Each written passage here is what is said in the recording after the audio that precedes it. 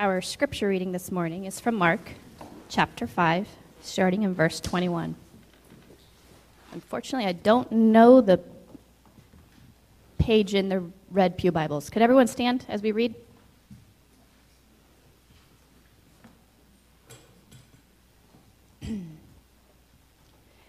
When Jesus had again crossed over by boat to the other side of the lake, a large crowd gathered around him while he was by the lake. Then one of the synagogue rulers named Jairus came there. Seeing Jesus, he fell on his feet and pleaded earnestly with him. "My little daughter is dying. Please come and put your hands on her so that she will be healed and live." So Jesus went with him. A large crowd followed and pressed around him. A woman was there who had been subject to bleeding for 12 years. She had suffered a great deal under the care of many doctors and had spent all she had. Yet instead of getting better, she grew worse. When she heard about Jesus, she came up behind him in the crowd and touched his cloak because she thought, "If I just touch his clothes, I will be healed." Immediately, her bleeding stopped, and she felt in her body that she was freed from her suffering. At once, Jesus realized that power had gone out of him. He turned around in the crowd and asked, "Who touched my clothes?" "You see the people crowded against you," his disciples answered, "and yet you ask, 'Who touched me?'" But Jesus kept looking around to see who had done it. Then the woman, knowing what had happened to her, came and fell at his feet and, trembling with fear, told him the whole truth. He said to her, "Daughter, your faith has healed you. Go in peace and be freed from your suffering." May God add a blessing to the reading of his word. You may have a seat. I am going to share another story of a close encounter.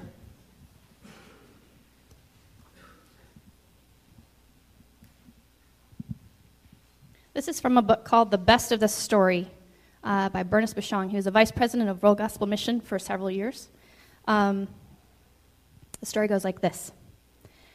Mrs. Alice Polzin of Wisconsin had a question for Phyllis Cushman, who was on furlough from Bolivia with her husband David. "Phyllis," asked Mrs. Polzin, "were you and David facing any type of crisis in June of 1973? At that time, I had a very heavy prayer burden for you and David. I prayed and prayed until the burden lifted. What were you facing at that time?" It was not difficult for Phyllis to remember what she and David had faced at that time, when they were first-term missionaries in Bolivia. While David was away helping to construct a rural church building, their 6-month-old daughter had become ill. Upon David's return, the worried parents noted that their daughter's eyes would not focus and tended to roll back in her head. She was not taking food or liquid. They carried the infant to a Bolivian doctor, and the diagnosis was meningitis. He gave shots, prescribed additional medication, hoping that she would be able to take nourishment, but she could not. They saw no change and feared severe dehydration. At that point, the doctor told them there was nothing else he could do. Sunday evening, while Phyllis went to church, David stayed with their daughter. She was still not able to take nourishment, and the situation, undoubtedly, was extremely serious, for the doctor had told them to take her home and make her comfortable until she passed. David's prayer was focused as he said, "God, help this, your daughter, your baby, to be able to take this bottle." The anxious father offered the liquid, and she was able to drink it all. As the anxious moment passed, David felt that someone was helping him in prayer. Soon, his baby daughter recovered. Today, you ask, why am I reading this? Close encounters, right? The thing is, David and Phyllis are my mom and dad, and I was the 6-month-old baby. Jesus still touches. Amen.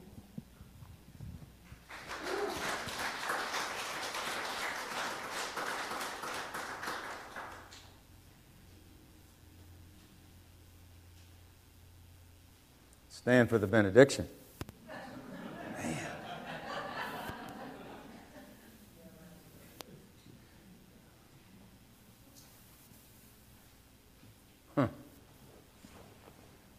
I knew some of that story. I didn't know it the way she just read it.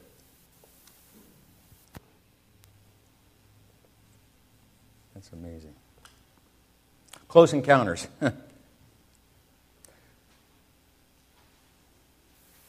In our story this morning, it's a time in the life of Jesus where he emerged. He was emerging, though, differently than any other leader in his day. There were many leaders that were emerging with the power of the military force behind them from Rome. There were Jewish leaders that had emerged, for wealth was theirs to have, and intelligence and education. Men were the only voting members of any culture in and about the area of biblical times. And then Jesus came strolling along, doing some strange things. He sought out sick people and he healed them, and even if he didn't seek them out, they sought him out. He even went into the area that we choose not to go into today, for it's kind of spooky and we're not sure what it is, but Jesus kind of just went up and cast out a bunch of demons. Sometimes they'd find their home in a bunch of pigs and run off the cliff. Can you imagine what that looked like that day? I mean, talk about humor. That'll crack you up. And in the midst of all of that, he preached about a kingdom of God that was present and yet to come. And those were strange messages, for he spoke with an authority that no one else really had. And then in the midst of all of that brilliance and healing and touch and personal side to him, he'd sit down for a while and just talk with folks. I call it porching.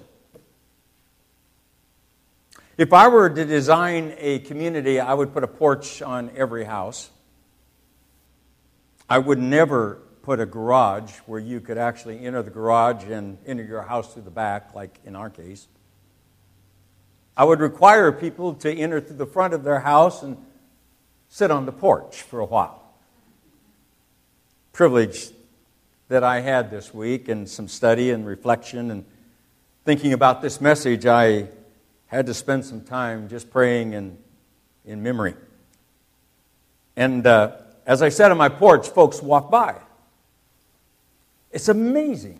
Sometimes they actually will look up and note that there is this fine-looking young man sitting in his rocker with a cold drink there and a Bible in his hand, and waving at them, or saying, good morning, good afternoon, good evening. Jesus did that. Today, probably he would hit Old Town Covina, probably sit at Starbucks a while, listen to the conversations of the people about him, and then maybe join in. I have an assignment I give my students at the university, seminary students, and the assignment's this. You're to go spend at least 2 hours sitting in the local hangout, wherever that is. A restaurant, the coffee shop, park, wherever it is. And you're to observe people and listen to them. Don't talk. You have an absolute no witness zone. Keep your mouth shut. Watch people. Listen to their conversations.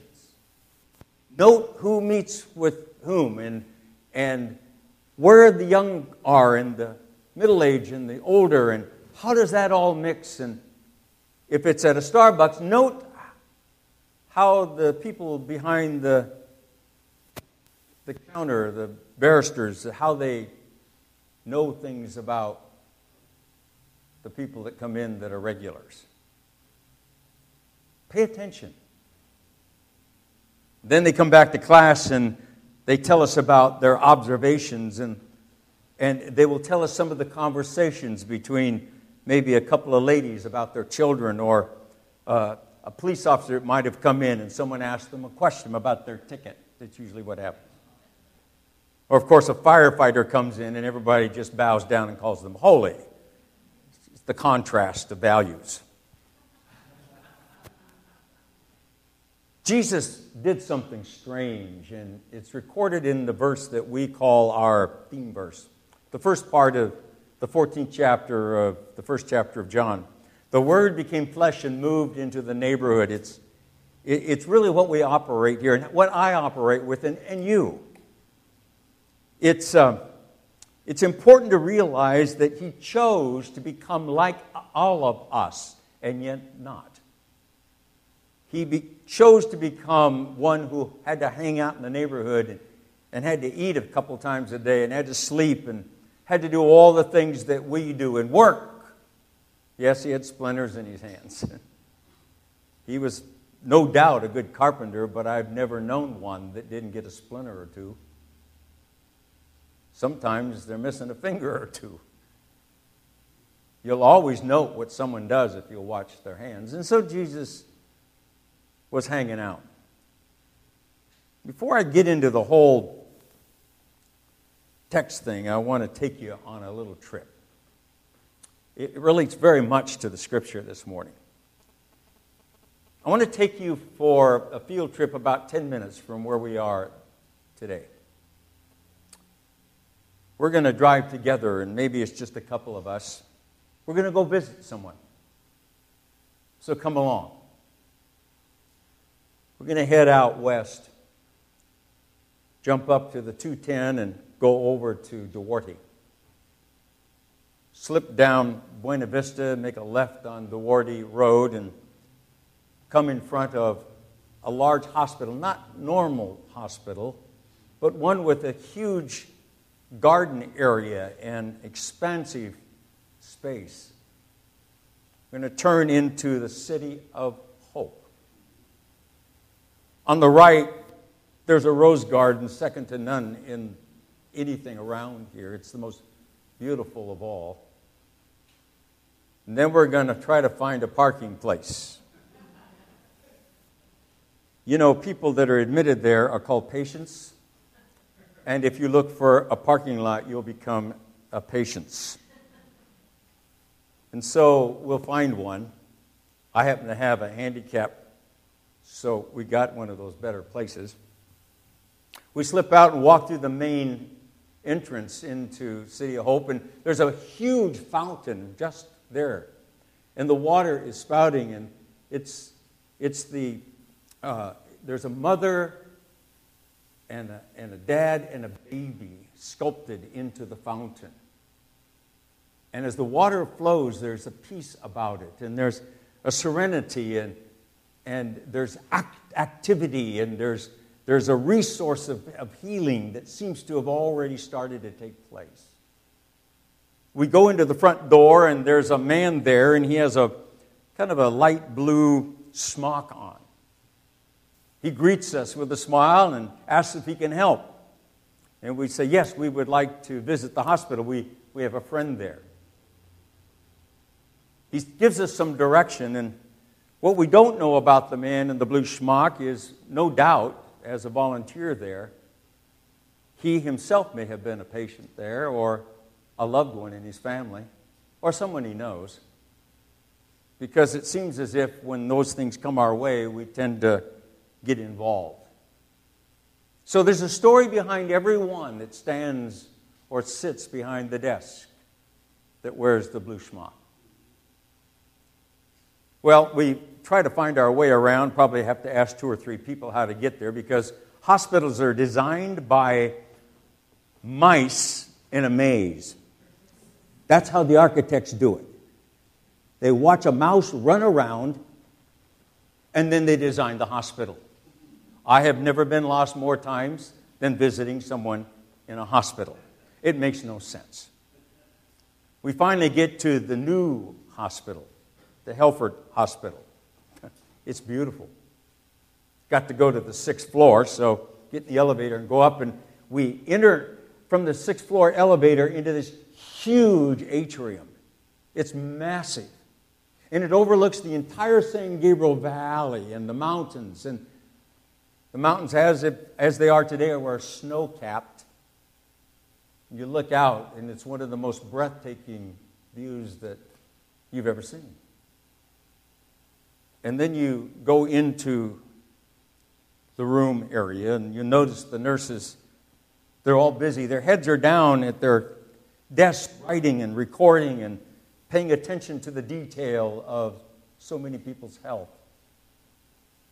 We know which number room is. They told us downstairs, and we want to be sure we get to the right one, and we double-checked and even checked with the nurse.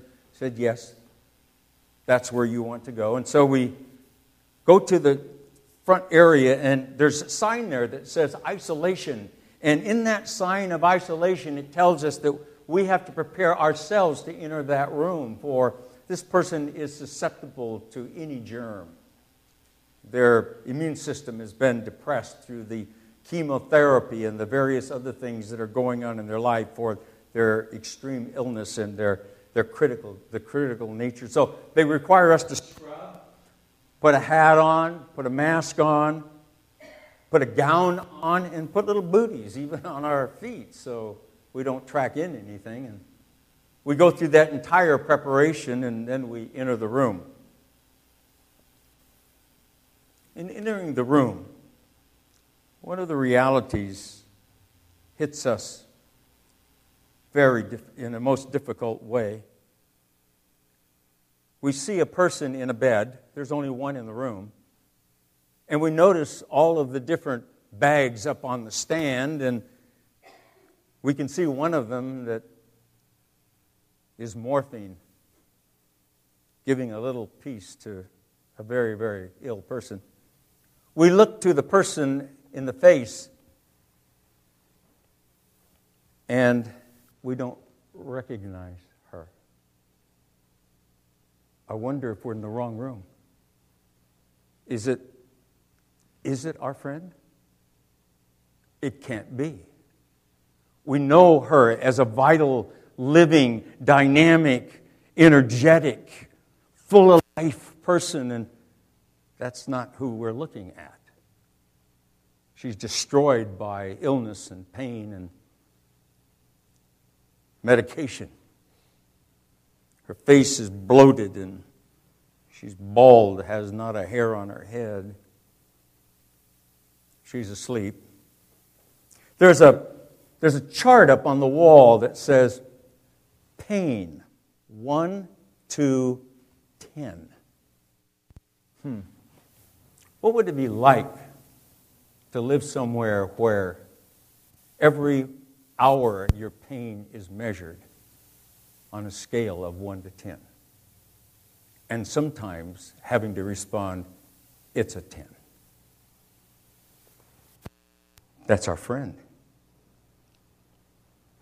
They call this place City of Hope.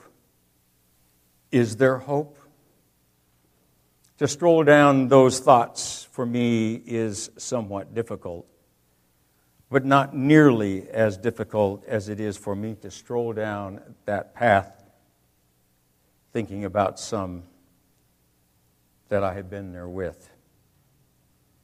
Now, let's look into our story. The woman that we're talking about in this passage, not Jairus, not the death of his daughter, but the story that sort of fits its way in. It was not the plan. There was an encounter with this man, Jairus, with Jesus, a leader of the synagogue. And Jesus was on his way to go see the daughter and no doubt heal her or whatever was needed. And there was this interruption. How many times are we interrupted? If I have a plan to be somewhere, God's interruptions come. And they require something of me. And you know, I am a program guy. I'm a busy man, aren't you? I have a lot of responsibility, don't you? I'm important, am I not? That is, I'm important until I visit my friend. Yeah, I'm important there. But I'm not important because I have a PhD or status or money.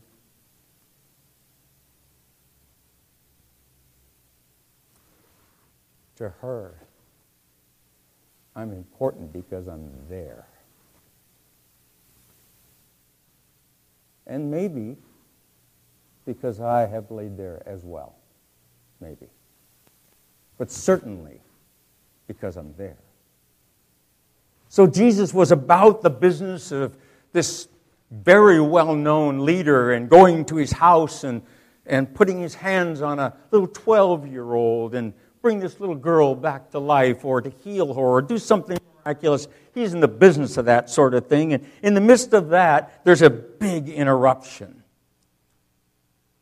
This woman comes into play. And a woman was there who had been subject to bleeding for 12 years. She had suffered a great deal under the care of many doctors. Oh, do I relate to many doctors? I think I have 8 of them, the last count. I've never been fired by a doctor, but I've fired a couple. She had spent all that she had, the Scripture says, on those doctors. Yet instead of getting better, she grew what? Sicker, worse. And when she heard about Jesus, she came up behind him in the crowd and touched his garment.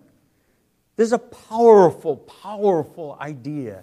Jesus is going about with Jairus, a significant man, to his home. And in the midst of the crowd that was gathering because of Jesus' miracles and his ministry and wanting to be around him, she slips into this crowd. Not a penny in her pocket. No cure for her disease. Tried every superstition there was. And she was called unclean by the Jewish culture. Unclean. And when a woman has a discharge of blood, Leviticus reminds us, when she's had that for many days, then she will be unclean as long as she has the discharge. And when she's clean from her discharge, she must count off 7 days, and after that, she'll be ceremonial clean. And if you touch her during that time, you are unclean for the entire rest of the day. And everybody knows that. It's a small community. They'd seen her before. Well, they'd walked on the other side of the street. Because if you touched her, you're out of business for the day and you lose your commerce.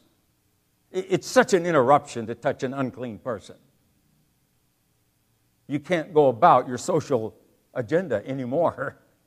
You are now being directed by the uncleanliness of the person whom you touched. No longer is it your agenda, it is the ceremonial agenda. The woman was untouchable. She risked that day. She risked the ridicule because the people no doubt told her, stay away, you're unclean. Don't come into the crowd. You can't see Jesus. You know, Jesus is for us. He's for us. We're the clean ones. We go to synagogue every Friday night. We obey the law. You, woman, are unclean. You're untouchable. No, he's not for you. What is it that causes sickness? Is it sin? Is it just being human?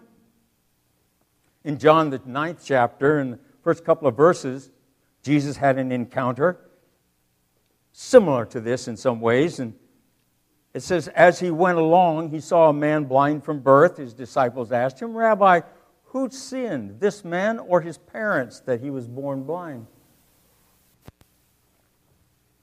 Jesus answered, "Neither this man nor his parents sinned, but this happened so that the works of God might be displayed."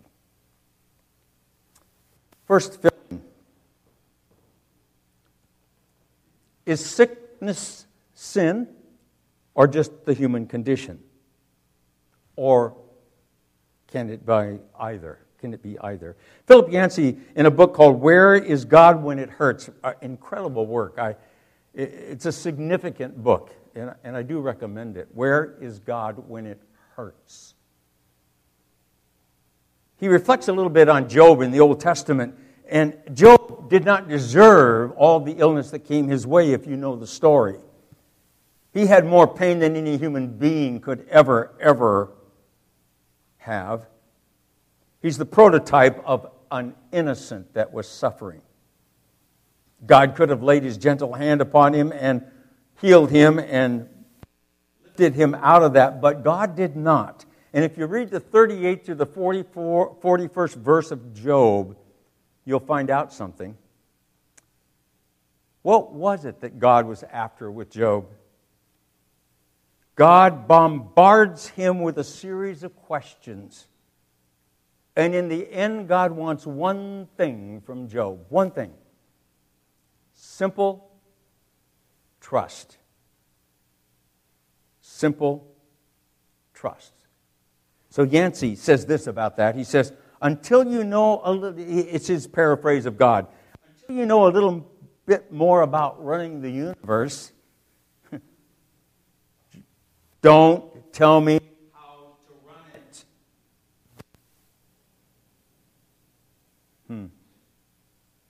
Don't we do that? I complain to God about illness and about sickness and about suffering and about all these things, about the women that have issues and like this lady that came to Jesus that day, or like the people that are grieving over the death of a little girl. And as we prayed this morning for those pastors, the pastor's daughters and daughter and that granddaughter that passed away. What do you do with it? Rabbi Kushner wrote about it. He called it when bad things happen to good people. He had had the loss of his son, so he was reflective upon this question. And he says this. He came to believe that God is good, and that's good for a rabbi. He also says that God hates suffering, and that's good. But here's the qualifier. He says, but God is simply not powerful enough to straighten out the problems of this world. Problems like children suffering. And that's his conclusion. That's not what I read here. C.S. Lewis, that's the slide, Becky. C.S. Lewis said something. He said this in a great classic that he wrote called The Problem of Pain. And he said, God whispers to us in our pleasures, speaks in our conscience, and shouts in our pain. It is His megaphone to rouse a deaf world. Let's read that together. I want that to penetrate us. God whispers to us in our pleasures, speaks in our conscience, but shouts in our pains. It is His megaphone to rouse a deaf world. Are we listening? Are we listening? One thing is certain, pain gets our undivided attention, as in our story and in our tour this morning. And in our passage, we see that this woman is transfixed with her pain and suffering, totally focused on attempting to find healing. Nothing else mattered. She was at the bottom. Had she sinned? Probably not. How old was she? Well, she knows she was under 40, for people just lived to 40 in those days. It says that this had been going on for 12 years, and that could have been the time when she started her own development, and it's possible that she was in her early 20s. Maybe that makes sense. Don't know. Likely still young. What caused it? Don't know. Might have been able to diagnose it today.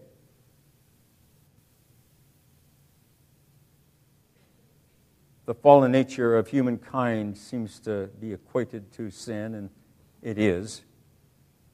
We understand that part. But what about healing? Is it a simple touch of Jesus that completes it all? Well, let's look at that. The 27th verse says, when she heard about Jesus, she came up behind him in the crowd and touched his robe and touched his cloak. If only I had enough faith, if only I could be cured, if only I could touch his robe, if only I could go to a certain meeting, if only I could be anointed by someone, if only.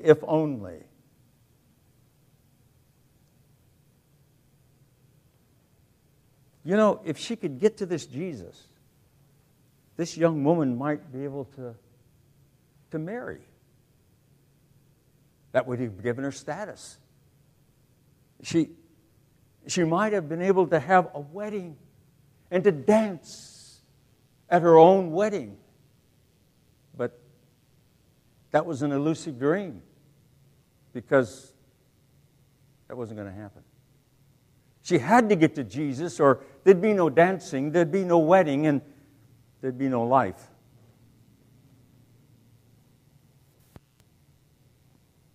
The garment that Jews wore in those days had a symbol on it that I'll not go into, but the symbol was to remind them of the commandments of the Lord. And we've been talking about the Shema from Deuteronomy 6, and that was a reminder to always keep those commandments in front of our children and our children's children. And they wore a robe that symbolized this. And so even the robe of a rabbi or of a Jewish man would have in it an item to remind them of these commandments and God's promise and covenant with the children of Israel. And that was all part of that. And she touched that robe. Could it heal her? The second fill-in or note that we're doing is on your outline is healing directly related to our faith? Apparently, in this case, it was. The 28th verse says, because she thought, if I could just touch his clothes, I'll be healed. And immediately her bleeding stopped. And she felt her body was freed from suffering. Direct correlation. Dangerous area to get into. Some churches preach that we can actually have a meeting. And if we have a certain kind of meeting, you go to a certain kind of place, that every single time we pray the prayer of faith, you will be healed. But,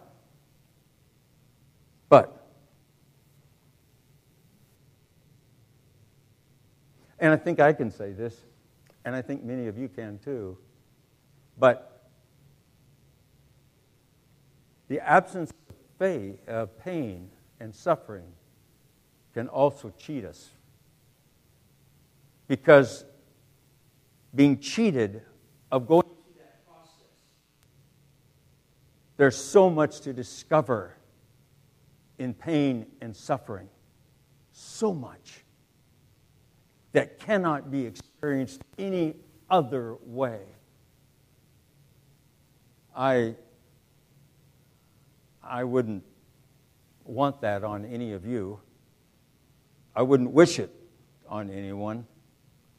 But when it happens, and if it does, it is God's megaphone.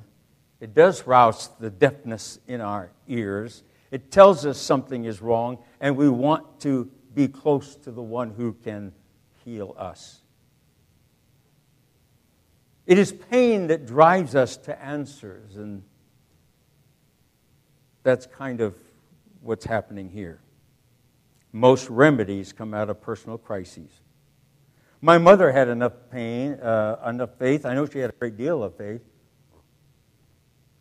She chose faith over medicine and a surgery she might have had, and she died. So was it a lack of faith? I don't think so. I don't. It's just the way it is. Some told her if she had enough faith, she'd be healed and didn't need the surgery, so she chose not to. It was her choice. We supported that. So it's a mixed question. It's a strange one. In the case of our story here, faith directly related to her healing. So the third thing I want you to pay attention to is, why is blood so important? And why was it the issue of blood that seemed to be the one that stood out in this particular passage? Because all the way through the Old Testament and the New, blood is the means by which the story of the atonement is told. You're going to receive upon leaving, is that right, Nico? You're going to receive a copy of a metaphor that Dr. James Miser and I wrote together that's the story of my physical illnesses as it relates to the metaphor. It's a metaphor for the atonement, the at-one-ment with God, and how that works within the context of bone marrow transplantation. And it's something I've given out once before, I think, but it just hit a big blog, and a pretty big theologian named Scott McKnight has put it on his blog, so it's been getting some response. And in that response, we're hearing people that relate to that. And it is true that all the way through the Old and the New Testaments, the blood is the means by which we understand it is life. My hematologist at City of Hope can read my blood panel and know more about my body than if he went over my body inch by inch for an hour. He looks at the panel. It tells him the story, as it would yours. And it's about needing to reconcile with God. And it's about needing a new source of blood that is not contaminated with sin. It's about a redemptive work that is a flow of grace in our lives. That's what it's about. The fourth thing I want you to think about, and this is our concluding thought. If you could touch the hem of his garment, believing that you would be healed, what would that be? What do you desire more from Jesus than anything else? Now remember, this woman was desperate. And until she was desperate, nothing worked. When she was desperate, she chose to go to a source that she had not gone to before. She went directly to Jesus.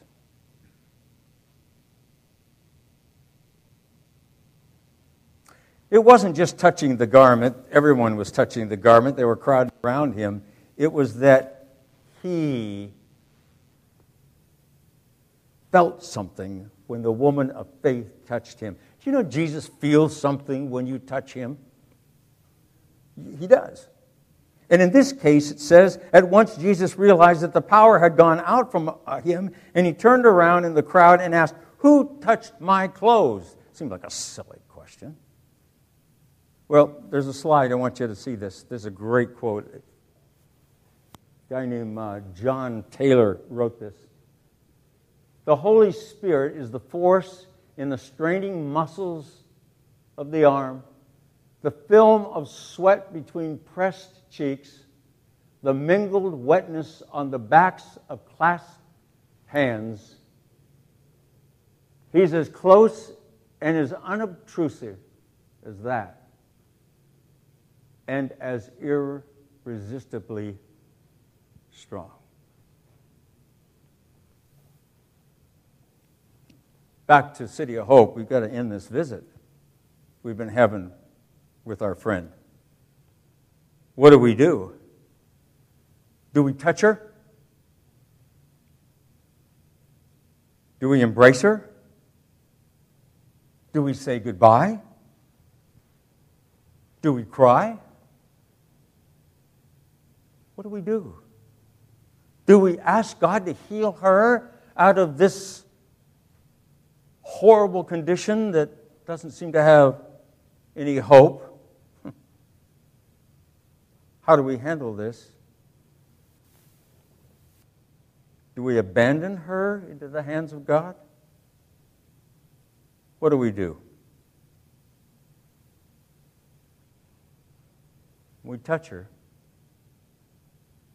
We pray for her. We ask the Holy Spirit to move in her body and in her spirit. Does that mean she'll be healed? I don't know. I do not know. Be cautious of those that say they know. I don't. For me, I was. For a picture of a woman that I'm thinking of now, she wasn't. Not physically. So I don't know. But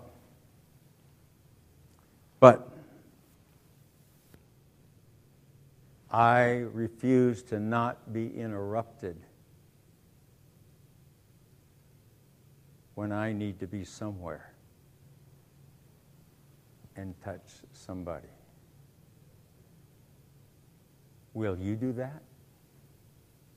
If so, when we have our healing service in May, when Dr. Miser comes and as a physician talks to us about the healing of Scripture and of God, and through this process of close encounters, people's lives will be touched.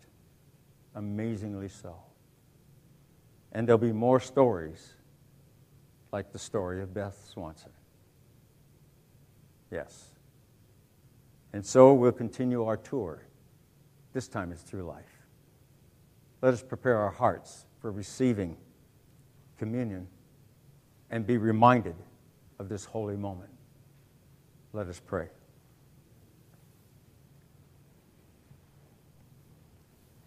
Father, I ask, as you wander in and out through the seats this morning and are with those that are on their vacation times during this holiday break,